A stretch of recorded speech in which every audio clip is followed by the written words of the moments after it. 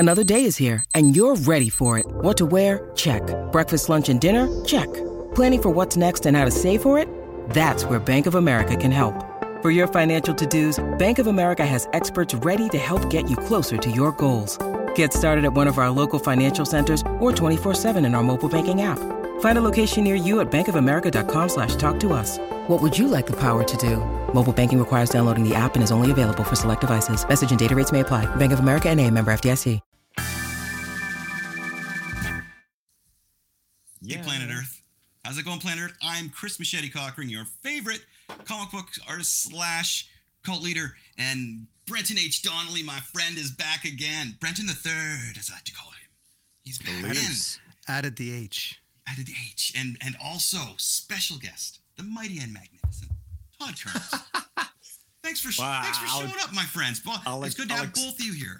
I'll accept magnificent and I want mighty. Right. Mighty and magnificent. It just rolls like the mighty Marvel man. Tall man, Todd. Tall man. That was my Stan Lee intro for you, my friend. I like it. Excelsior. Yes.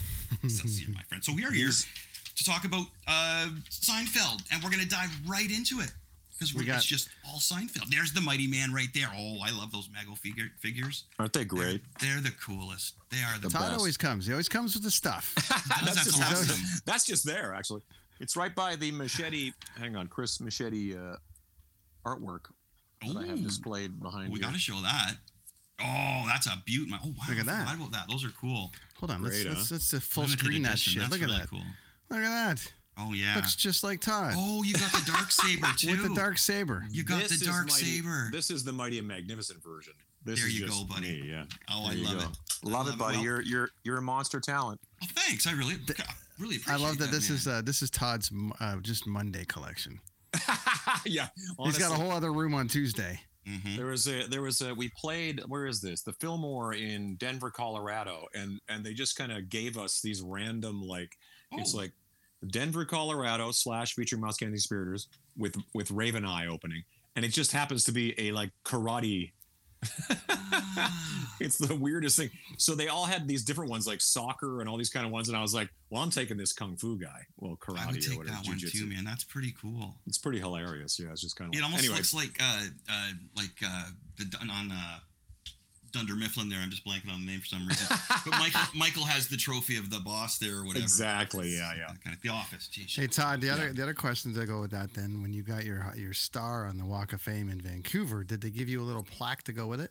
Ooh. They did. It's on the wall in the living room. But it's funny. I'm not really good about having that kind of stuff up, but my wife makes a point of it goes up and old albums and stuff like that. You should put the Kung Fu trophy beside it as well. I think so. I think I really should. There's a few of these. There's a few of these little things around. It's so funny that people give you stuff and you're like, oh, cool. I got a picture down there of my cousins playing against each other in the NHL. They're brothers and they're playing. One's in New Jersey and one's in. Hang on a second. Let me see if I can grab this. It's cool. My father sent it to me.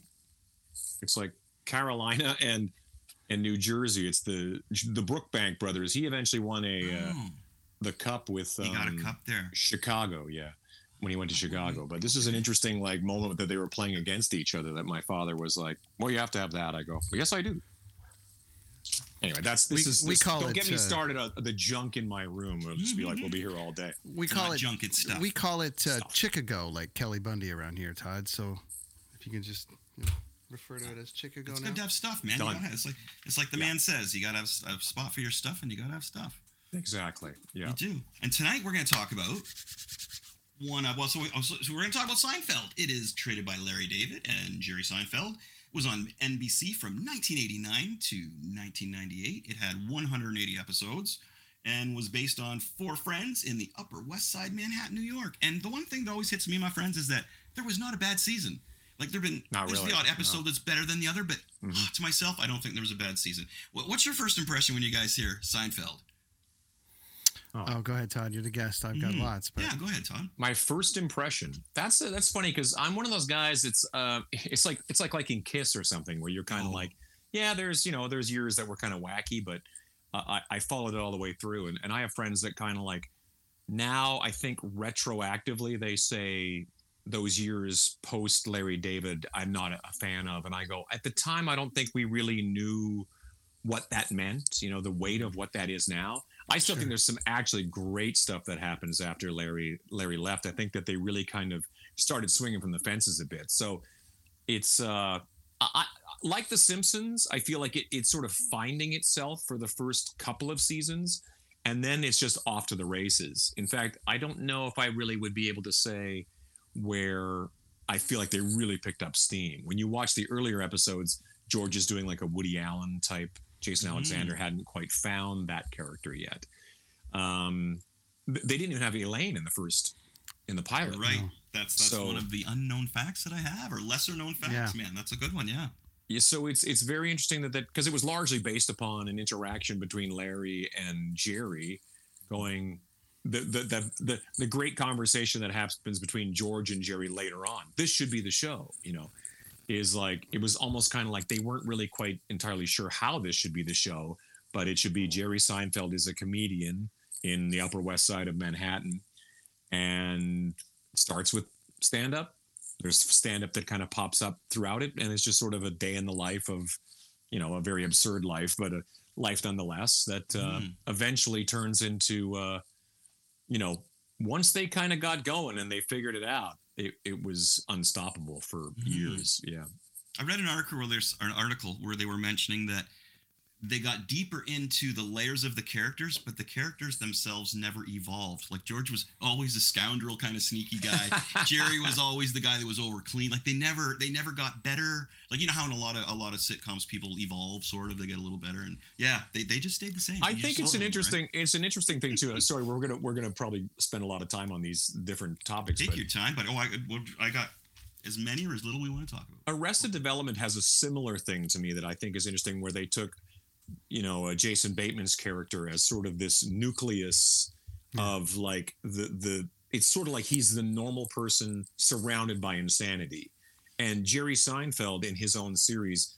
But then every once in a while you realize, no, he's kind of kooky too. Like, Jerry has all kinds of, neat freak isms and all the cereal he has to have. And clearly can't commit to a relationship. Every episode is a new beautiful woman, and you're like, so you kind of realize with the really overt wackiness of Michael Richards and George's continual issues, that you're kind of like, well, Jerry's the super normal one because he's a successful comedian paying for that apartment in the Upper West Side. You're like, I would always kind of giggle about that whenever I watch New York-based shows. I go, how much this apartment would be worth it? Yeah, right. Yeah.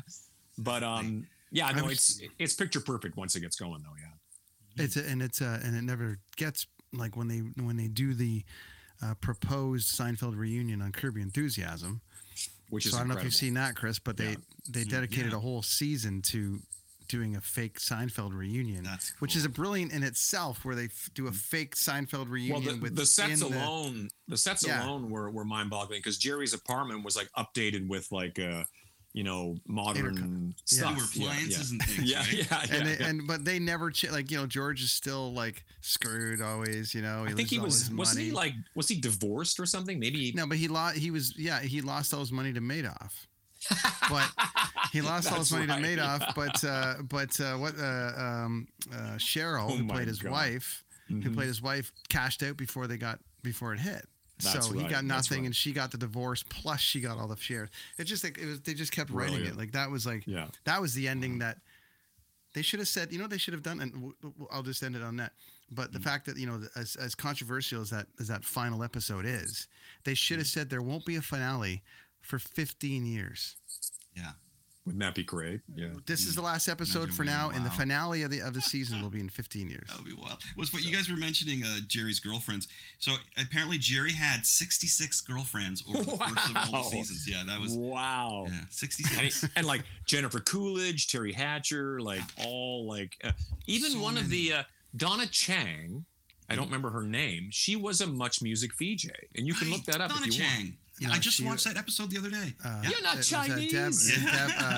Angela Dorman. Wasn't it Dorman? I can't remember her name. That sounds right. Angela for sure, yeah. She was a Much Music VJ, a Canadian VJ for... And I remember when she popped up on Seinfeld, I was like, oh my God, that's Angela Dorman, I guess. Yeah. Check out this fact. I thought this was a funny one. I like this. So remember Elaine's dad was on there for one episode? Yeah. And it was played by Lawrence Tierney. And he's from Reservoir Dogs, right? Obviously, yeah. There he is there. Because you're Mr. Pink. Right. Yeah, that was good. Oh, that was good.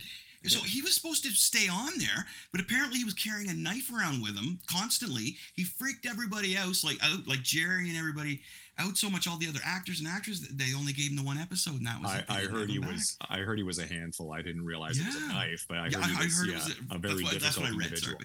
Yeah. That was the Gilbert. So you guys have heard that thing. Though? Yeah, I read that somewhere that he was a handful. Okay. Yeah, I don't know what the deal was yet. You know, it's funny about that because, the show became so iconic, but so many people, television is not what it was, what it is now is not what it was then. So doing TV for these actors was like, I don't want to do TV. Right. Like Brad Pitt goes on Friends. It was kind of like it was a multiple step down, and you would never do it unless it was like a guest appearance.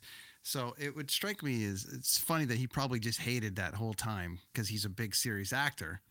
But then the show becomes the biggest show in the history of shows. He was really good on it. He could have been as famous as George's dad or anything. So. Is that the episode where Jerry's jacket, where he had to wear it inside out and the whole thing?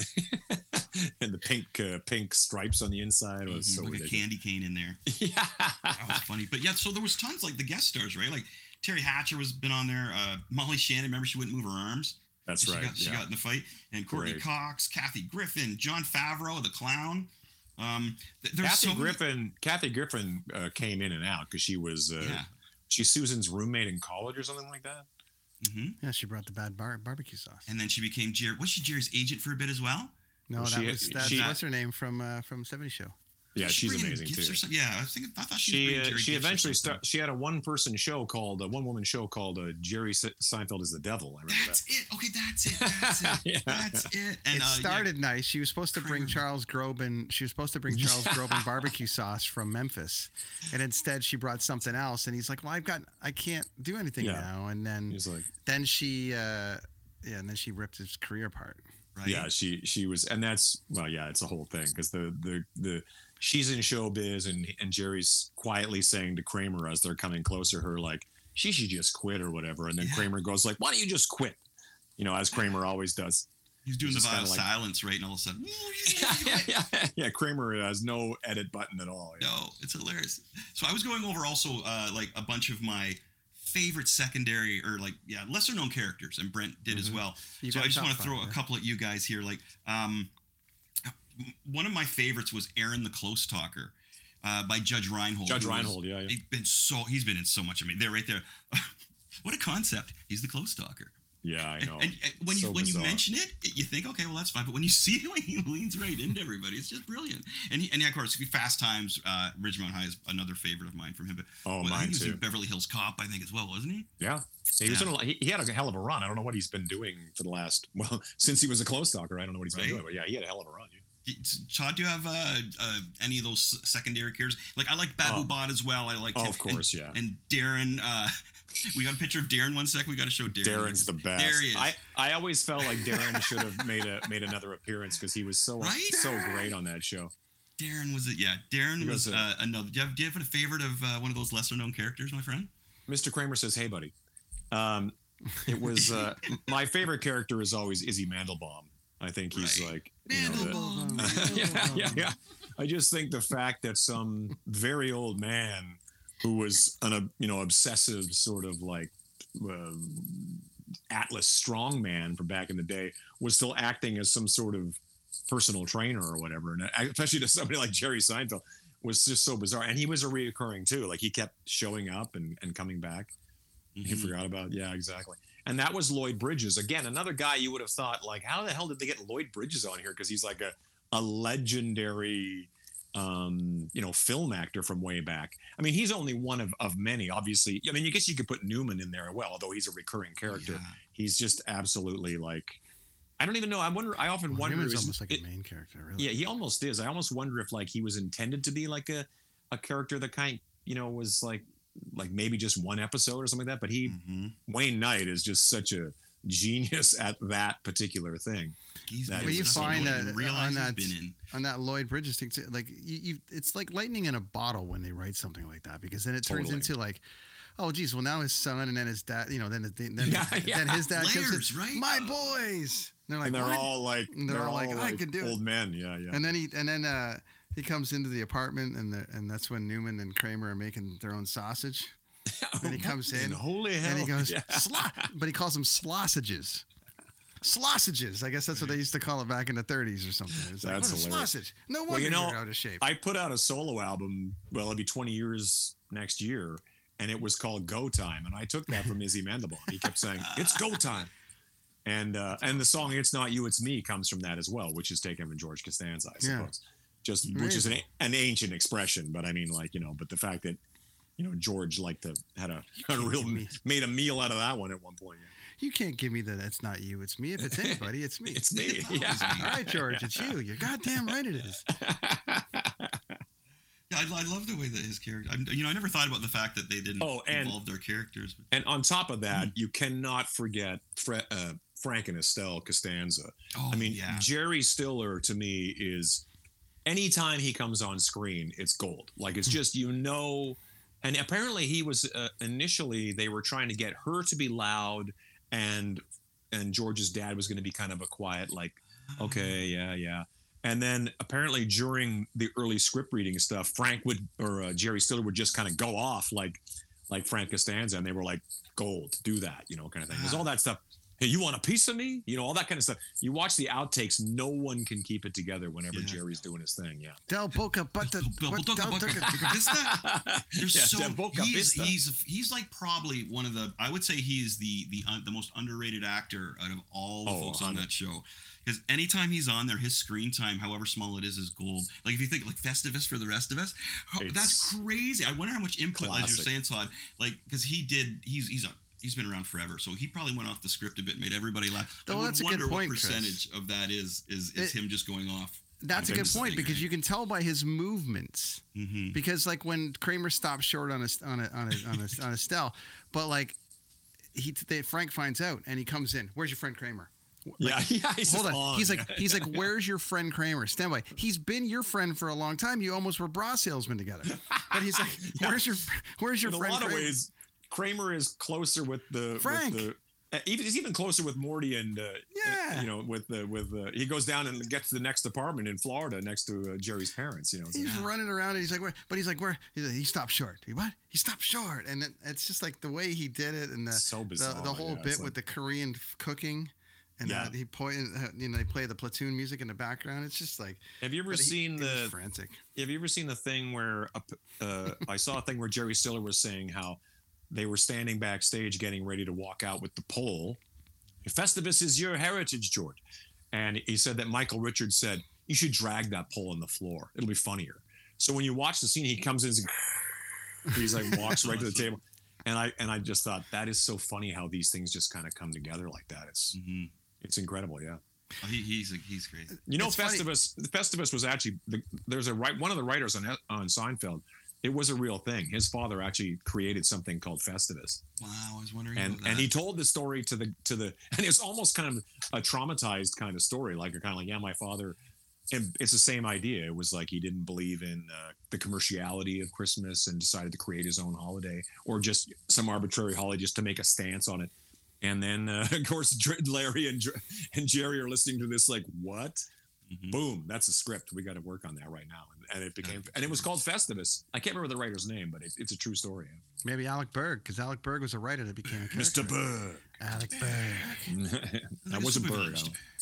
Yeah, a good John Houseman name. Chris, you've got you've got 5. Yeah? I got 5. Yeah, my number 5 is Babu Bhatt, played by Brian George. I love that storyline. I just thought he was so funny. I love the way he shakes his finger.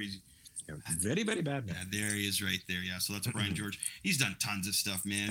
And number 4 was Darren, and that's played by Jared Paul. I don't know what else Jared's done, if he's done anything. He was great. And then number 3 is Aaron the Close Talker, which I thought was fantastic. Number 2 for me was the Soup Nazi, because I've seen it so many times now that it's kind of like, okay. But at the time, he's so funny. Number 1 for me was Joe Bookman. Oh, the best. Philip Parker. I thought Joe Bookman was. Listen here, Seinfeld. Listen here, pal. Yeah. He had that like old, like gumshoe 40s, like, extra. Private Dick kind of thing. It was just so good. Yeah. He just nails that. Yeah. And that was off the top of my head. That was my favorite one that I could just think back of. That I really wanted, like, of all the extra characters, if I could watch any of the episodes, it would have been that Bookman one. I thought that was really fun. Totally. And he makes Jerry break, and then they have to do it again. And if you watch the outtakes, you're right. Jerry breaks, but he's like, he doesn't. He just goes right. Yeah. Like really? He won't break. He won't break. That. Jerry's breaking, and then they have to keep doing it. That's funny. I always think that'd be that'd be so much fun that's your job. Just don't laugh. Yeah. Remember your lines and don't laugh. That's your job. Yeah. I've got some lesser known. Well, you had a great angle though. Chris threw that text. Chris threw the text out there. Can I throw one more on my list? Tim Whatley. Moving on. Oh yes, I've got him. Throw the dentist. Okay, you got Tim Whatley. Yeah. I don't have him as I have him as a guest star, but we'll get into that. Okay, I want to hear your deep. We'll get into that. But okay, so my 5 that I've got as far as like lesser known characters that these are almost ones that we haven't seen. Bob Sacamano. Sure. Yeah. I mean, you could make a Bob Sacamano shirt and everyone's buying it because they're like, everybody knows who that is. Yeah, my friend. Because there's two things. There's like the Bob Sacamano everything, and then when Jerry and Kramer switch apartments, my friend Bob Sacamano, he sells hats down at the thing. He says, the difference is negligible. Yeah. Lomez, of course, as you said, Lomez. Cousin Jeffrey.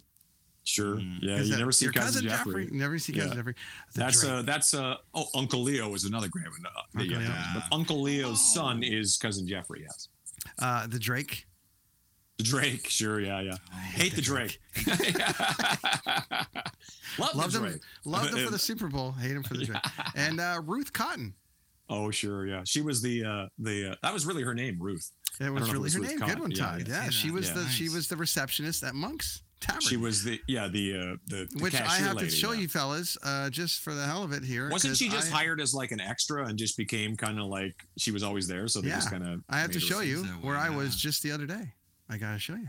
What? You were at Monk's? I was. No way, Tom's Restaurant. I've always wanted to go there. Where in Manhattan is that? It's way far away, Todd.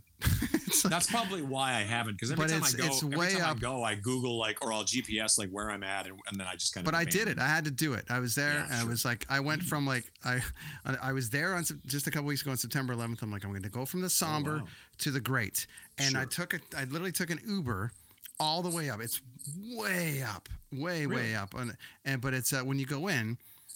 It's they filmed when they filmed the Seinfeld reunion bit, and when they did the Super Bowl commercial with Newman coming in, they filmed it there. Yeah. So it doesn't quite look the same. No. But you also get if this was the place, then they've done. I took the booth. I said to him, "Where's the booth?" He's like, "That's kind of the booth." I'm like, "I'm going there." So I went to the booth, and I looked for a big salad, and I looked for tuna on toast, and they didn't have either one of them. But I had what I deemed probably the best clubhouse I've ever had, but it probably wasn't. But at that time, it was. But these are sweatshop eggs. So that was just last week. I just went up last week. So there you go. That's amazing. I've always wanted. You're like one of the only ones that I know that's actually taken the plunge on that because I've always wanted to go. And Me too. I've actually saved in my phone. I have Jerry Seinfeld's address, which I don't even know if it's a real place. But L.A. Oh, that's awesome. It's L.A. But the building is in L.A. But in the thing, it says 182 West 2nd or whatever the hell it is. I can't remember what it is now. Apparently, it doesn't exist. I'm sure it's just a building or something. The shot that you see of Jerry's is in L.A. And you can go see it. Okay. It's actually location. Yeah, they always go up the building and they'll show the window. Well, next time we go to New York, we should go on the Kramer reality tour or whatever. Oh man, yeah, right. That's a thing too. Also, Mr. Peterman, he's also an amazing. Oh, Peterman was great. You know who I forgot? Mr. Pitt, because I was just watching that too, Mr. and it's Pitt, just classic. So these socks, Mr. Pitt, and when he had the whole the Nazi or the Hitler thing going on with the mustache and the ink, and he was staring at that very '90s digital painting where you could see something within the painting. That was a phase for a minute. Yeah. Brilliant. And then so it's funny looking at all the characters who, if you would have went back in the day and they're back when the last season, we're looking at the end of Seinfeld. And you would have said, okay, pick an actor who you think is going to succeed or do the best out of them. I would have personally thought Kramer. I can't. What's his real name? Michael Richards. Michael Richards. I was going to call him Michael Douglas. Michael Richards. I would have pinned him as being the one that succeeded the most. But it's the exact opposite, right? He hasn't done anything. It's amazing. It's amazing that Julia has. I mean, Julia. I remember Julia on SNL when I was a kid. Oh yeah, right. She and the was Christmas like Vacation movie. And her husband, Brad Hall, he was the update guy at the time. This is like in the quiet years of SNL. So when she went on to do other stuff, I go, hey, that's Julia Louis-Dreyfus from SNL. And when she landed in Seinfeld, it was already like, oh, she's great. This girl's great. And but the fact that she's gone on to do VIP and she's in the MCU now, you're like in the MCU. You're man, like, damn, dude. Christmas Vacation. Christmas Vacation, of course, yeah. We see her every Christmas in that. Yeah, we do. Yeah, Like she really did well. And Jerry, I guess, because Jerry didn't really need to, and I think he kind of was sick of. Jerry doesn't need to do anything. Right? He's always at Caesars or something like that. You know, he comes to Vegas and does his thing, and you know, I think Jerry does whatever Jerry wants to do. You know. You got it, buddy. Yeah, and then George does tons caffeine. Of guest things. He does coffee in cars and things like that. Whatever he wants to do. Yeah, he has a friend or a celebrity in a car, and he goes for a drive and has coffee, right? Yeah, but that's even funny too, because that started a whole genre. Did that do well? I wasn't sure. Did that do well? Huge. Okay. Did great. Cool. Yeah. Huge. Like Netflix, it started on YouTube and then it went to Netflix. And so Jerry hasn't done much after, but everything he did hit, apparently. Yeah. Not everything. I can't see not everything. What did he do? No, remember he did that game show with the other stand-up comedian. He did a game show with a stand-up comedian. I don't remember that. That they sat around and talked about some stuff. That got away from me, and it failed. He did the B movie. Do you remember the B movie that came out? Yeah. Oh, yes, I do remember the B movie. Yeah, that was funny. I like that. He did a good job on that. He was involved, like production and whatever, something with that. Yeah. And then George, of course, has been guesting in everything and anything. You know what I mean? Like Jason Alexander, I do believe has sort of still gone and done theater stuff because that's kind of where he came from. Yeah, you're right. Exactly. He's in the producers. And when he was on Young Sheldon, he was the theater teacher. He was doing the dancing. There you go. And then Young Sheldon, man, that kid who plays Young Sheldon, wow, he's talented, man. Yeah, of course. Singing and dancing, and it was like, where did that kid go? Yeah, because he thought he was going to be. He thought he would get away from science, and he thought the dumbest thing he could do was try singing and dancing and Broadway kind of stuff, right? so George Costanza was the teacher and took him under his wing, and George is like, you're brilliant, of course, right? Wow, that's amazing. Yeah. So George has done a lot too, but Kramer, man. So do you guys think it was when he did his racial slurs at that stand-up routine that and nobody gave him a second chance? And this is pre-real cancel culture. There was sort of like the tipping block, the tipping point of that kind of stuff. So if it had happened today, it'd be 100 times worse. But I think Michael, I mean, without any sort of like, it was tough. It was tough for guys like me who are like such support. Again, Michael's one of those guys from Fridays and a bunch of shows. He'd been in like UHF with Weird Al Yankovic. He's one of those guys that I've always thought, this guy's great. He's hilarious. So when he ended up being on Seinfeld, you were like, oh, that's the guy from Fridays and all that. And then, and for him to drop the ball so publicly was just so heartbreaking. I mean, it was nice that they gave him he did that arc on Curb Your Enthusiasm, and he did great on that. He actually did a funny line in there. He did, yeah. And he got away with it. Chris, Leon knocks on the door, and Kramer's in his dressing room, and Leon's black, of course, and he's in his dressing room, and he keeps knocking on his door, and Kramer opens the door, and he goes, I'm sorry. And then he closes the door. That's it. That's all you need to do. He apologized, and so he got away with one there. It's rough. And Jerry did give him a shot on Letterman. No, but in Comedians in Cars, he actually brought on Comedians in Cars. And they had right after he went on Letterman, man, and he was like, it was the apology tour. Yeah, you had, and I didn't know whether to laugh at him or not. They were all hesitant. And well, Jerry was doing his best to, the Seinfeld. We're talking about the series. Mm-hmm. I mean, Jerry's doing whatever he can to protect his, this 10-year, 9-year investment that he made on a show that's, now it's his bread and butter. It's a lot of bread and a lot of butter, frankly. And it's, I think that he did his best to kind of, man, how did this happen? I don't know what the stakes are for people like Julia and Jason and Michael at if they're still seeing checks. They have to be residual checks of some description, because that show went on for 9 seasons. Yeah. Something like that? Yeah. A long time. Yeah. But, in classic Jerry fashion, he ended Comedians in Cars after like 3 seasons. He's like, yeah, that's good. It's like, well, I want more. You leave him wanting more, right? Yeah, so, And now there's something in something doing something all the time. Like the Did producers. you guys ever watch any producers of in boats? Kramer's newer shows that he had? No, they all failed. I don't even remember. He was in a private investigator show. Yes. Yeah. Remember, he did like something PI. It was like kind of like a Barney Miller vibe, but it I can't even remember him being in like a show that was like, oh, that was a good show. I wish it would have went on. You know what I mean? But a funny one here is that I didn't realize, and I found this all over the internet, is that Jackie Childs, they were seriously working on a spinoff for him. Oh wow, Jackie Childs is another winner of a reoccurring character who's just every time is a slam dunk. That guy, Philip, he's in a lot of shows. He'll pop up and I'll be like, why do I know this guy? And I'll be like watching, and I'll be like, because he doesn't have a mustache or glasses on, and you're like, that's Jackie Childs. Yeah. And he does, he'll do I saw on Cameo, he will do actual cameos as Jackie Childs, which I think is almost worth the $100 or whatever it costs to get done. But yeah, no, he's incredible on there. Basically what's his name? What's the lawyer he's doing an impression of? Cochran. What's it? Johnny Cochran. Johnny Cochran. Yeah. Johnny Cochran. Yeah. If it doesn't fit, you must have quit and all those kind of things. Remember when they told you to put the bomb on? They did do the glove too, didn't they? Didn't they actually do the glove thing? With the bra. With the bra won't fit. Of course, that's what it was. Sue Ellen Mishke. Sue Ellen Mishke. Another winner. Yeah. She's a winner too. Yeah. Another lady who's been on, was on a lot of other things. Yeah. Terry Hatcher, of course, she had the they're real and they're beautiful, or they're real and they're spectacular line in there, right? On Desperate Housewives. Mm-hmm. And also in DC fame, she was Lois for a while there, right? Lois, Superman and Lois, or was it Smallville? Lois and Clark? It was called, yeah. So and then I was going to say, go ahead. No, Molly Sheen. And Molly Sheen was another one of my favorites, just because it was such an awkward. I thought she worked really well with Julia Louis-Dreyfus.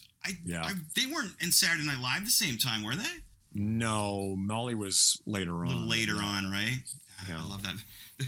The girl face. That also had Raquel Welch on that one. Yeah, it did. Yeah. And what was her? She was something with her arms too, wasn't it? She wouldn't move her arms when she danced. So that was when Kramer was a seat filler at the Tonys, and just kind of suddenly. You're not going to bring me down. I watched the sun come up at Liza's. And George goes, Manelli? No. He doesn't back it up with anything. He just says no. No. Which is the best delivery ever. But then Kramer, they decide, we will keep you on in the Scarsdale Surprise, or whatever the name of the play was, if you'll fire Raquel Welch. So because no one else wanted to deal with her because she was a nightmare, apparently. Which I'm sure she's probably perfectly lovely. There's a whole list of celebs. The Bette Midler. You have and people that kind of were unknown at the time that became hugely famous. Chris, what's on? You have. Well, Wilford Brimley. Remember when Wilford Brimley was in there working for the post office? That was one of the greatest. So serious, and Kramer's almost in tears. Yeah. I'm pretty doggone serious about it. Yeah. I love it. You know how old Wilford Brimley was at that time? No. Like in his 50s? Yeah, like just. No. Yeah. So in Cocoon, he was like the same age as we are, like younger. He was 52. I've done the math Cocoon. on that. Oh my in Cocoon, he was 52. Cocoon. Yeah. So guy's 12 years old and he's buying beer, right? Yeah. Well, he definitely probably leaned into the kind of like, okay, well, this is who I am. Yeah, I'll play this older cat. Yeah. But no, he was incredible on that, and he's only in the episode for like 2 minutes or something like that, and it just crushes. Yeah. You find that though, right? Like they get any star that they had in there. Their screen time was just used perfectly. Like they weren't in there too much. Remember, Courtney Cox was in there as well, and she became huge after that, going to Friends. That was pre-Friends, though. So yeah, she would have been. She probably would have been. She probably would have been the girl from the Springsteen video at that time. Just gonna say she was dancing in the dark, just right. Exactly. She's her, and she stayed in there. She was. I thought she had an arc anyway. I believe that was in there. She was Jerry's wife. She pretended to be his wife for free dry cleaning. Cheap dry cleaning or something like that. Yep. And how John Favreau is dry cleaning? Was Favreau ever seen without the clown makeup on? Oh man, I don't know. I don't know if he ever was. We're living in the past, man. Eric the Clown. Eric the Clown. He never heard of bozo. He'd never heard of bozo. You were talking about. That's great. I love that. Again, so he's not in, and he wasn't huge at that time either. No. Just the screen time of him in there. You're living in the past, man. Yeah, he crushes a clown that nobody knows about. It's just gold, right? Gold, Jerry. That's also is that the one where George like steamrolled everybody to get out of the fire or whatever? Yeah. Yeah, and I think he took a bite out of an eclair out of the garbage. Yeah, because that was the last straw. Because she gave him another chance because he bit the eclair out of the garbage. That's right. And then he steamrolled a bunch of children to get out of a fire in an apartment. Yeah, that was awesome. What an asshole! The best thing about George is just witnessing that kind of stuff and going like, he never really, like you said, Brent said, is like, he never really redeems himself in any fashion. He's that person. He's meant to be that person 15 years later in the Curb Your Enthusiasm reunion. So yeah, it's like perfect. George he had he had he had a bit of a run there where he was working with the Yankees and everyone was like, go. But it was funny. Then they bring Susan in, which brings the whole thing down. But didn't you find that New York Yankees, the New York, he's going to Jerry's like, I don't know how they're going to win anything over there, but let's go celebrate. Yeah. Want to go to the coffee shop? And that's what they do. Yeah. But then Susan comes in and brings the whole thing down.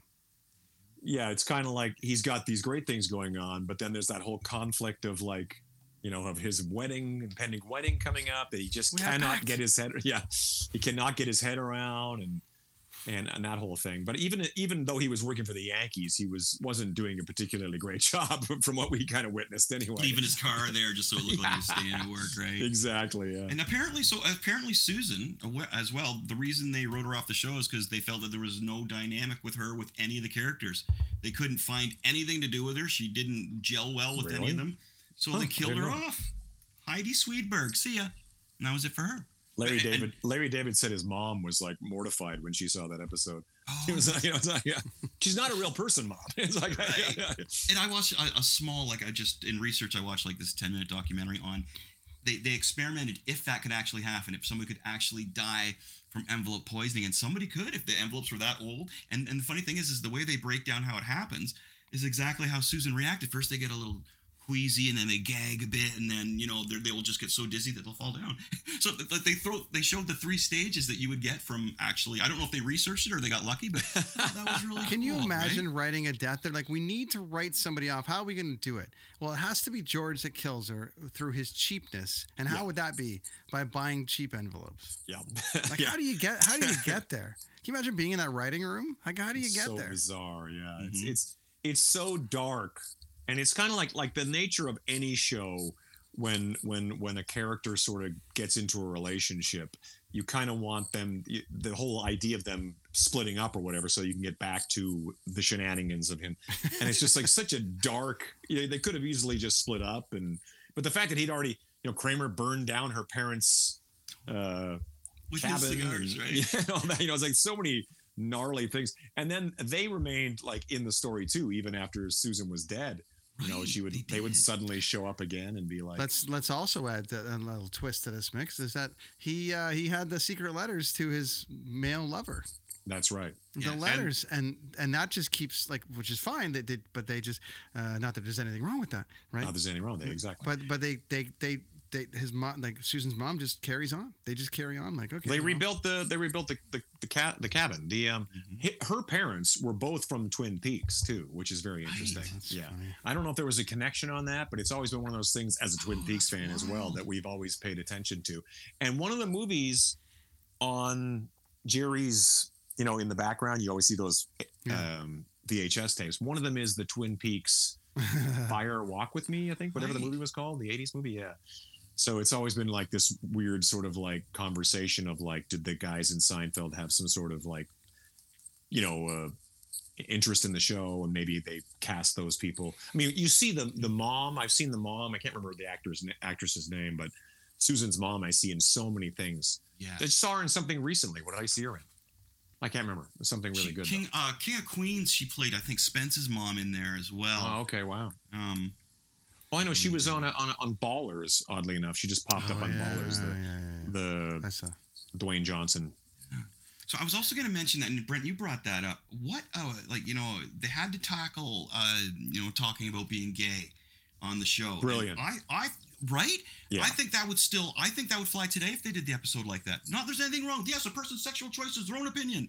Yeah, exactly. Yeah. Immediately they say that. But it's almost like a little disclaimer that comes up in the screen. It would fly, Chris, on certain sides of the now everyone back then was just like, would they air it? I guess they would air it, That's and what I'm thinking. then Twitter would lose its mind for half a day. But now it's like the idea of like I don't know, gay characters or anything. I mean, even back then we were already dealing. Will and Grace was out. It was like starting to become really normal. Now it's totally normal. But I think that two super heterosexual kind of guys. Like I just recently watched the episode where George starts dating a girl that kind of looks like Jerry, and there's a whole awkward weirdness about like, and they're both standing there, and Jerry goes, "I'm not gay." He goes, "Well, neither am I." So it's a whole kind of like conversation. What about the massages? Yeah. George got a massage, and they're like, "What happened?" It moved. Exactly. Yeah. It's like what? Chris, I want to tackle just celeb appearances. You touched on it a little bit. I have three that were unexpected but really cool, like Mel Torme. So he was but Mel Torme had done that and Night Court. And the only reason our generation would have any clue who Mel Torme is because of Harry and Seinfeld. Well, Mel has a street here in Vegas, just so you know. I'm just talking about like I know, yeah. There's Vegas, and you've got Robert Goulet, and you got all this stuff, and the Velvet Fog. But Velvet Fog, having him on there was cool because I was like, hey, Bryan Cranston. I mean, geez. Of course, yeah. Malcolm in the Middle already. Was he already like? When did Malcolm in the Middle? I think it was kind of around that point. Like I think it was around there, and then a giant break. Yeah, he was on King of Queens for a little while there. He was the neighbor on King of Queens. Was he really? Wow. He was, and he was hilarious. He stole the show as well when he was on there. Tim Whatley was incredible. Tim Whatley, converting to Judaism just for the jokes and that whole thing is brilliant. Yeah, it's like. But also having like the orgies in the dentist's office. Yeah. Switching nurses. Jerry walks up and goes, "What's going on?" They have like Hustler magazines in the waiting room. It's like, and it's funny because Jerry's like there are 2 times they do this. They do it with the nudie magazines in the dentist's office, and they're all uncomfortable about it. Yeah. Which I find really hilarious because I don't know I'm not saying there isn't guys out there, but I don't know a single guy that wouldn't be like, "Hey, there's a penthouse there." And then on the other side, when George has got the Gore-Tex jacket. Oh. And they're walking down the street, and Kramer grabs Penthouse Forum and starts reading it to him. And I'm just like, okay, so that's in there too. So let's just add that to the mix. But Cranston's bit about having being there, that was really great. And then Marissa Tomei, of course, yeah. And it was actually Marissa Tomei playing herself. Speaking of Susan's dying, the tag at the end of that episode that closed that season was George talking to Marissa Tomei, saying like, so Sunday I have the funeral, but if you're not available, this guy's trying to hook up a coffee with Marissa Tomei. It's like so ridiculous. I love when George is telling Elaine and Jerry that she's dead. And he's like, you just like, she's gone. Yeah, so no wedding. So uncomfortable. But that scene represents the whole relationship. Because there's 4 other or 5 other times in that show when just George and Elaine are alone and they don't know what to say to each other. Yeah. Right. Yeah. Or Kramer and Elaine, or like there's just this weird where they're like, we don't really like each other, which is a very funny thing because that's very common amongst people. Yeah, it's like the group is a thing, but as soon as you start splintering it off, it gets kind of weird. Although there are times where Kramer and Elaine, like when Kramer had to bring his meat slicer to Elaine's apartment to feed the cat or something like that. There are these weird times. Or when he's Dr. Van Nostrum, which of course is brilliant. Mm-hmm. And he shows up looking at the moles. He's always pretending to be this fake doctor that, He does it in the Puerto Rican parade too, right? He does it also when when George's boss, when he starts working at Play Now, or no, that was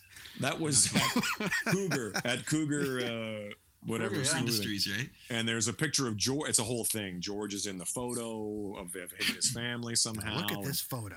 Yeah. Anyway, so he shows up as Dr. Van Nostrum pretending to be. It was that episode because he's wearing his butcher's coat because if you buy enough meat, they'll give you anything. That's what he said. On a side note, on Kruger, he tried to kill himself a couple years ago, the actor, and he failed. He what? shot himself. Oh, what? And then I didn't know this. Stern played it on the thing, and he's like, well, so he gets on 911, and they're like, what's the problem? And he's like, I missed. Well, I missed, kind of.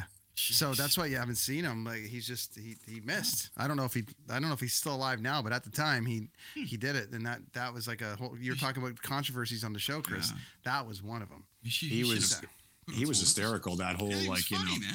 When he goes during the Festivus thing where he gives him the George gives him the thing for the human fund or whatever it is, a donation, and he goes whatever, he locks himself out of his office. He's like, well, I'm going home. And he's kind of like, he's just had this did not give a shit about his job at all. Yeah. Have you guys heard this one that Rosie O'Donnell was almost cast as Elaine? Yeah, because that was one that I was looking through and found that I'd never heard of that one. Interesting. I did not, but I did not hear that one. But the guy who tried out to play Kramer in the tryout episodes, right? Like when they were trying to cast the fake show, the guy that came in and took the raisins from George was actually originally cast as Kramer. Wow. So and you'll remember that guy as the cab driver from Planes, Trains, and Automobiles. Right. He's in a lot of stuff. He's in a lot of stuff. That actor, It's Doobie, is it much longer to the hotel? Do you remember the? Yeah, of course. Do you remember the doorman episode? Oh yeah. Yes. Oh, that guy. I can't remember his name. The actor. Jeff something. He's a friend of he's a friend of Jerry's, and he was initially they thought about using him as George. Really? And but they they just kind of started looking around, and Jason kind of crushed it or whatever. Yeah. How about Jeremy Piven? Piven was awesome as George. Yeah, the old trying as George. What a again great with the sweatpants. What a more cereal. What a great concept for an episode, especially today. That would go over amazingly today with all our different realities with Marvel and everything like that. Yeah. Like, if you think about it, there's so many episodes, and so many instances in comedy that we've been discussing tonight, my friends, that are so far ahead of their time. They really were. You know what I mean? And we could still talk about it today. And it's like every time somebody mentions something, I go right back to it. And I just started like Bizarro. The DC stuff. He loves Superman, Yeah.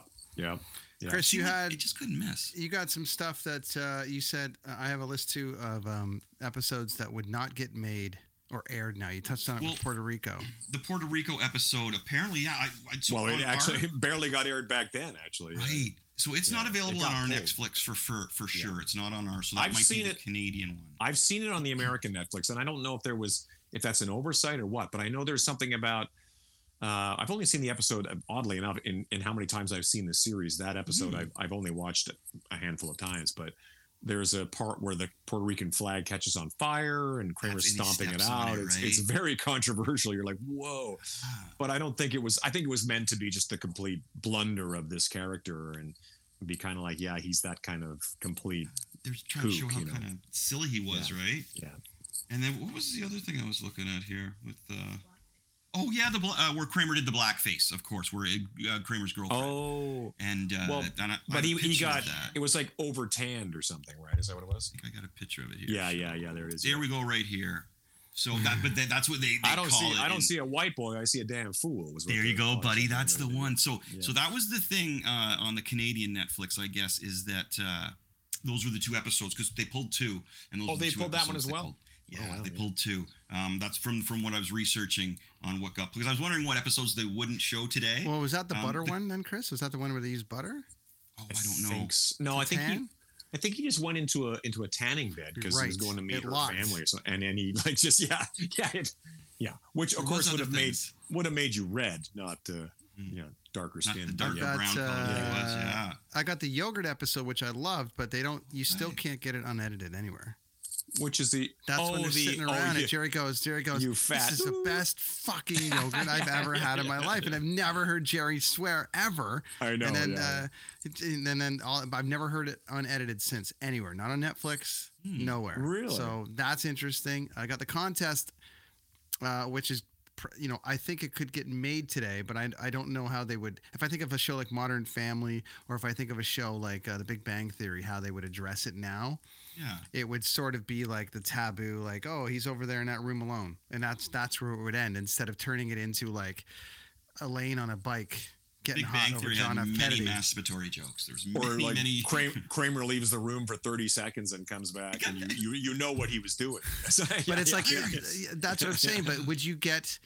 You watch Big Bang more than I did, Chris. But would you get the main character on an elliptical bike getting so turned on that she fails a masturbation contest? Right. I don't know if they could put that out now. I just don't know. Big Bang Theory, as I was mentioning, they had a lot of masturbation jokes on there, man. Like a lot of there was like Howard Wolowitz, man. Before he left his room and all the memories here, and Leonard's like, yeah, good thing we don't have a black light or whatever it is. Yeah. There's a bit of that. Howard's like, yeah, you're right. And his fantasies, he'd go to his bathtub fantasies, and Katie Sackhoff would actually be in there. And she'd be like, why are you envisioning me in the bathtub when you could be with like Bernadette, right? And he's like, well, I don't know. Then I'd lose you, Katie Sackhoff. And she's like, I'm a towel. I'm a sponge. I'm not really, So that's hilarious. Yeah. What's that? Oh, the robot hand that gets locked on his wang when he was like that. Like, how much more can you? So I actually that was funny, because you're right though, Brent. Because I read that people were speculating that they couldn't pull that one off. They couldn't pull that one off today. But I think they could. I thought they could do that. I honestly feel like, although you're right, it's still edgy today. I think that, it's funny to say, because network television is is a confusing conversation to me now, because I will be honest, I'm not as hip to what's going on regular CBS, ABC, NBC. I it gets real far gone when you start talking about, most of those things I'm watching in Hulu form. So I'm like, oh, is this because remember back then it'd be like 27 episodes in a season. Now it's like 8, and you're like, that's it? Yeah. Bizarre. Yeah. So you're watching? Is that like all the old television shows on Hulu? They usually pop up. I mean, we don't have regular. What do they call it? We don't have regular television. So we just, if we find, But that said, I generally know what we're watching. It's sort of like I'm hip to whatever's going on. But I will say that once in a while we'll come across something like Joel McHale has a new series called Animal Control, and I go, McHale has a new series? What's this on? But there's a lot of FX and series and channels like that are usually a lot more edgy than what's going on in the regular things anyway. So I'm starting my day, my friend, with Webster, and then Brady Bunch. My wife's found this new channel that's all retro. Like I can go from that to like Three's Company to Barney Miller to all this stuff. It's great. So that's how I'm starting my day. And what a way to start your day to Webster, right? Like just woo, the 80s, and then into the Brady Bunch, it's like I could take on the world. Woo! That's hilarious. Mr. Papadopoulos. Right? Mr. Papadopoulos. Mr. Papadopoulos. And the ma'am there with the hairdo that, like, why did you do that to yourself? You know what I mean? Like, she had just always. It's the first thing I thought when I saw the show again is, wow, that hairdo, that's right. Why'd she do that? Question. We got, 8 minutes, Chris? So yeah, we're rounding out here. We got the strict hour. Thoughts on the finale? Oh, yeah, good question. What do you think, Todd? Well, before I get to the finale, I just want to really give a sort of a mention of the India episode that was filmed completely backwards. That was a special episode. That was amazing. You're right. Yeah, that's a really cool episode. The finale is flawed. I think I thought that at the time. I thought it was kind of like spent way more time getting guest stars' schedules together than actually delivering an actual working. And I think Larry is the first to admit that it kind of was a miss. I think Jerry will as well. But I know that it's so hard. We can, Breaking Bad's a great finale. There's a few that we can talk about.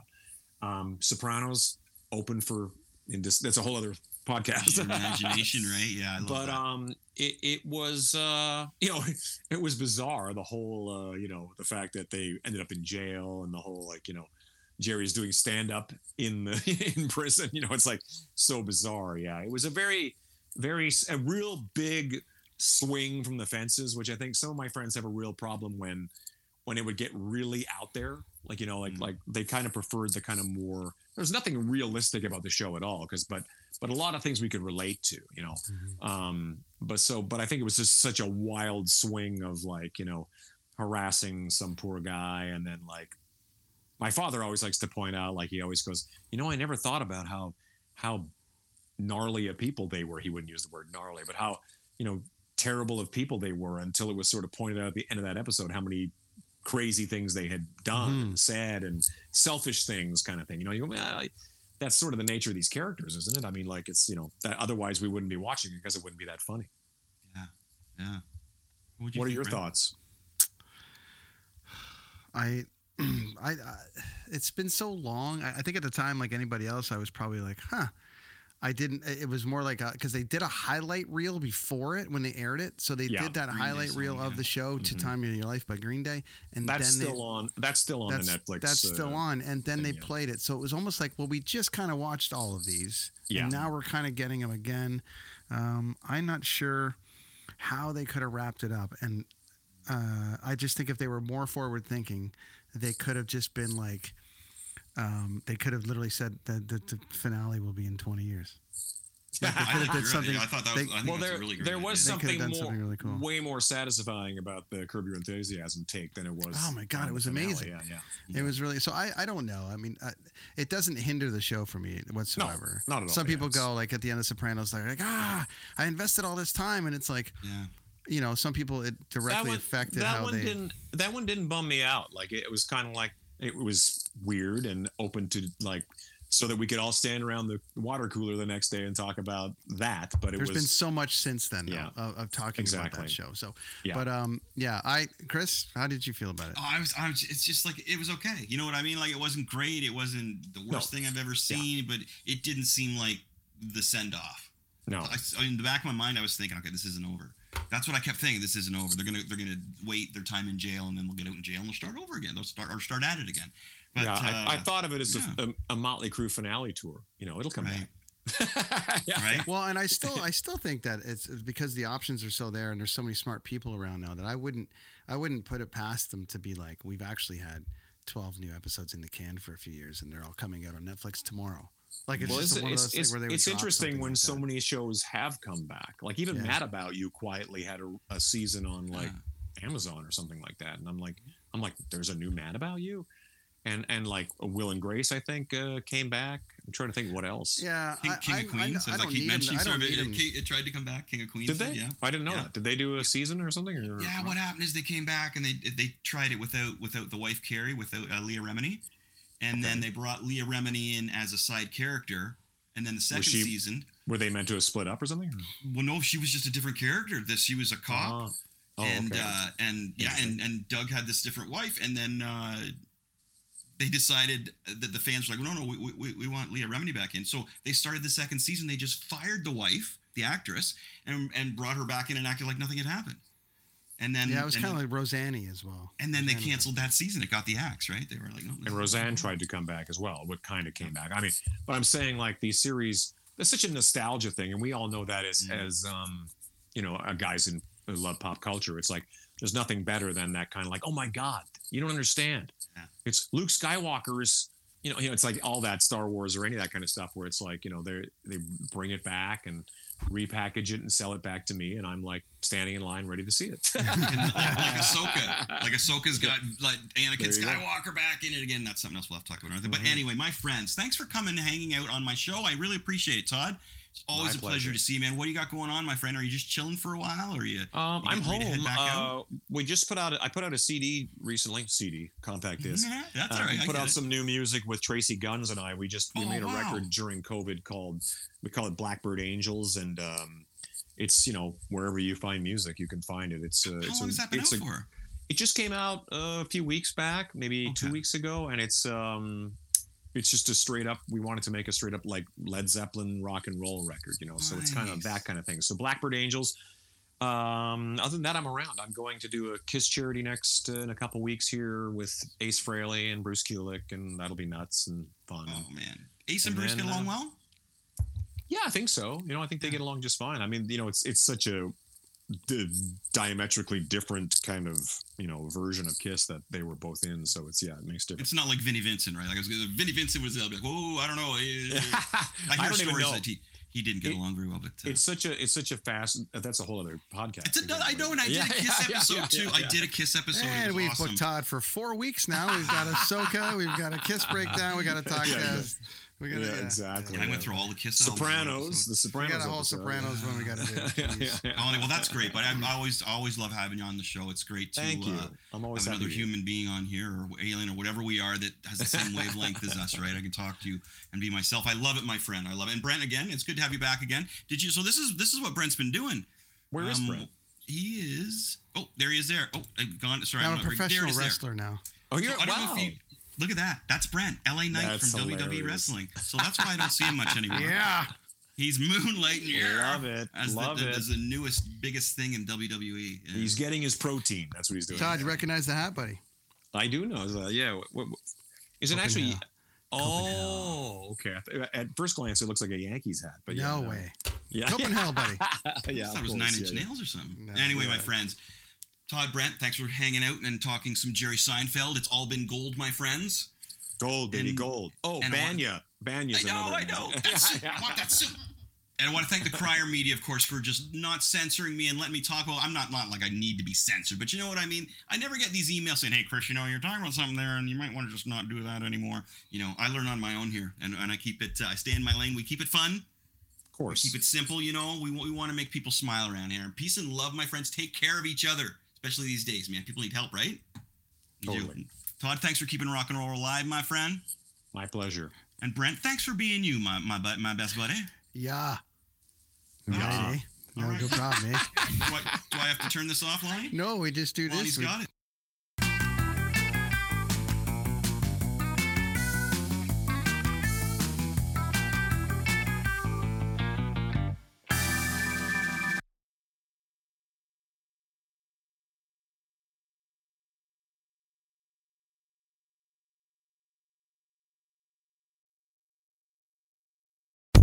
It is your favorite girl. That's right, it's the Allie Mars, the one and the only. Everyone else just ain't me. I am the host of Welcome to Mars, a lifestyle podcast where nothing is off the table. I have come a long way from sex and dating and have transformed the new vibe to all things lifestyle. We still talk sex, but I'm more interested in the journey, where people have come from, how they made it, and where they're going. Subscribe or follow to a brand new look and a brand new era. Welcome to Mars. Subscribe or follow on Apple, Spotify, Google, or at thealliemars.com. Because even with the new look, I'm still that same bitch you love to hate.